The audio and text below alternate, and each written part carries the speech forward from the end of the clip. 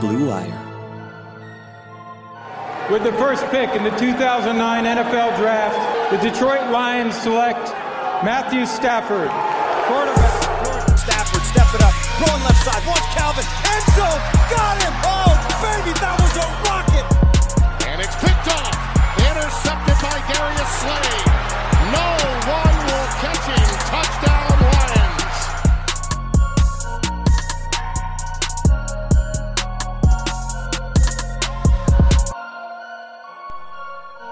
Hello, and welcome to episode 42 of the Michael Rothstein Show. I'm your host, Michael Rothstein, and this episode is brought to you by Bet Online, where if you use the code BlueWire, you can get a 50% welcome bonus on your first deposit. So check it out. So, yeah, when I said we wouldn't have a podcast today, I kind of fibbed. Of course, at the time, I didn't know that I would end up talking to Darius Slay and there would be a story to tell. But we do have a podcast, and there's a good reason for that. After Darius Slay was traded to Philadelphia on Thursday, he started to open up about his last couple of years in Detroit and how difficult it was, about what eventually turned him away from the only organization he played for and the city he truly enjoyed playing in. If you haven't seen my story on ESPN.com that published last night, I highly advise you check it out.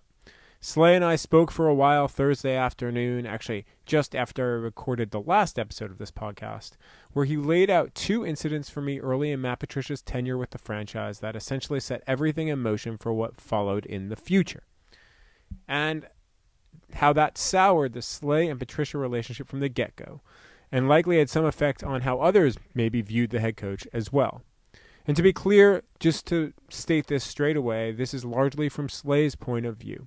Lions coach Matt Patricia declined to speak to me yesterday other than a statement he released through the team to ESPN and the Detroit Free Press, where he said he had multiple conversations with Slay in private that he believed were constructive and satisfactory, but that his conversations with players are confidential and that he won't discuss anything he talks about with his players in a team meeting, which is one of the two incidents that we're going to get into.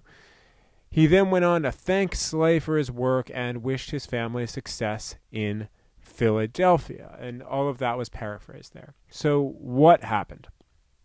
The first incident came before training camp even really got going in a one-on-one meeting between Slay and Patricia. Slay told me he had just come back from a high-level cornerbacks workout with Richard Sherman, Aqib Talib, and Xavier Rhodes. He met with his new head coach, who proceeded to tell him he was a good player, but not an elite player. This after an all-pro season and 8 interceptions. This conversation took Slay by surprise and led him to question exactly what his coach thought about him as a player. It confused him because of what he had done in the past. He accepted it, though, and used it as motivation. As he told me, quote, "Then I bounced back on 2 back-to-back Pro Bowlers on him. Let him know how elite I was." So yes, that irked him, and it made Slay wonder exactly what his coach thought of him. But it didn't really do a ton of damage. The second incident did a little bit more, but the first started to raise Slay's antenna. The bigger damage was done later in training camp during a team meeting following a practice where a receiver Slay declined to name had caught a few passes on him. Slay then posted a picture of said receiver on social media between the end of practice and the start of the team meeting that night. Patricia then used the photo and a small highlight tape of the receiver beating Slay before addressing him. At that point, in what my understanding was part of a point he was trying to make about social media in some respects, he told Slay to stop kissing up to another player. Only the language he used was much more derogatory than that, if you can figure out what I'm talking about. But this is largely a family podcast, so I'm not going to go there. Slay was taken aback. Glover Quinn, one of his closest friends, and at that point a team leader, was sitting next to him in the meeting and had to keep him calm. Quinn would later tell me on Thursday night he was trying to play peacemaker and help Slay, quote, make a good decision, and he took the higher road, unquote. So Slay kept quiet. He stewed, but he kept quiet. And at that point, though, the damage was done. Quote, right there, after that, Slay told me, that was when my respect went out the door for him as a man, unquote. So how did the last 2 seasons work? And how did this result in Thursday's trade to Philadelphia?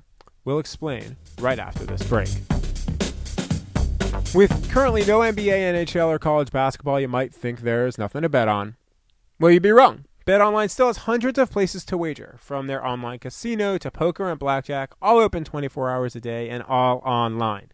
Sports aren't totally done, and esports is on the rise. If you're into entertainment, you can still bet on American Idol, the elections, the spelling bee, and even the Nathan's Hot Dog Eating Contest. One of my favorite things of the year. I used to go when I lived close to New York every year.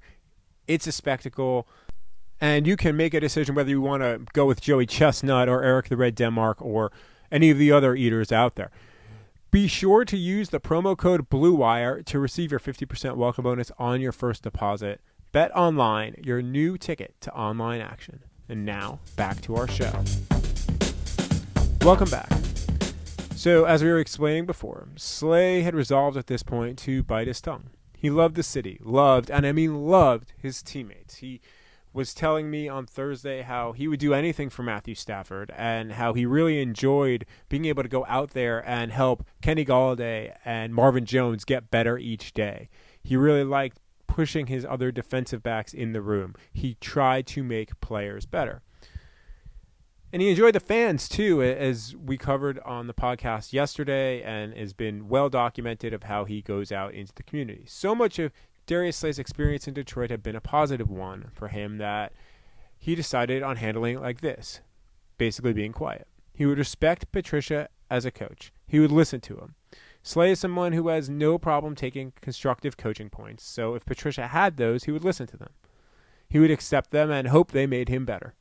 As far as any sort of relationship beyond business, however, that wasn't happening. The rift was there, and it was palpable. I spoke to multiple other players to corroborate Slay's story, which they did. Other players that I spoke with, besides those players that didn't recall the specific incident, said they wouldn't have been surprised if it happened. One player, who asked for anonymity, told me it was the wildest thing he had seen in his NFL career. Another told me Patricia would often try to use humor in certain situations during meetings, and that this could have been one of them, only to have it fall flat with a lot of the room. Slay, though, continued on and didn't let his coach know why he had lost respect for him. He put in back-to-back Pro Bowl seasons. And to both Patricia and Slay's credit, the relationship did start to improve in 2019. After the 2018 season, Patricia publicly said he was going to look at everything he could to make himself a better head coach and a better leader of the team. And by many accounts, both from what I've seen myself and heard from those I've spoken to, it's been a marked difference with Patricia in the franchise and the organization. He's definitely changed how he operates publicly and how he operates with the media. He was also much better with the team in 2019 than he was during his first season. Slay acknowledges that as well. But what happened out of the gate left Slay with a very rough first impression he wasn't sure he could ever truly overcome. Slay told me the two eventually spoke about Slay's grievances after the Quandre Diggs trade in the middle of last season. Patricia, Slay said, apologized, but also told Slay he didn't recall saying what he said. Patricia, as we mentioned before, would not comment other than the statement he provided to ESPN and the Detroit Free Press when those two outlets reported this story. It's not clear if more time could have mended this relationship to the point where it could have been salvaged, and likely it wouldn't have been the type of contract that Slay wanted anyway, and definitely not the type of contract that Slay ended up receiving from Philadelphia. So from a financial standpoint, this divorce was likely to happen. Slay said it maybe could have been better with a few more years, but even then he wasn't sure. That's how much what happened bothered him. But to Patricia's credit, and I think this is important for the Lions coach in the long haul, he has come off much differently since that rough first season. He's friendlier, more amenable, and just seems to be more comfortable in so much of what he's doing. So I believe Slay when he said the relationship was getting better, getting closer to neutral, to use his words. The relationship between the two was probably even better when Slay left on Thursday than a year ago or 18 months ago. And if you've noticed, Patricia has made a point of bringing in players who understand him and his coaching style even more, even if they end up being a lot of former Patriots, which I think can only help the head coach. I think his overall relationship with players is in a better place in March 2020 than it was in March 2019 or certainly November 2018. I think that Matt Patricia is a better coach who understands certain dynamics a lot more as well after our first year, where there were big errors on the field and off of it.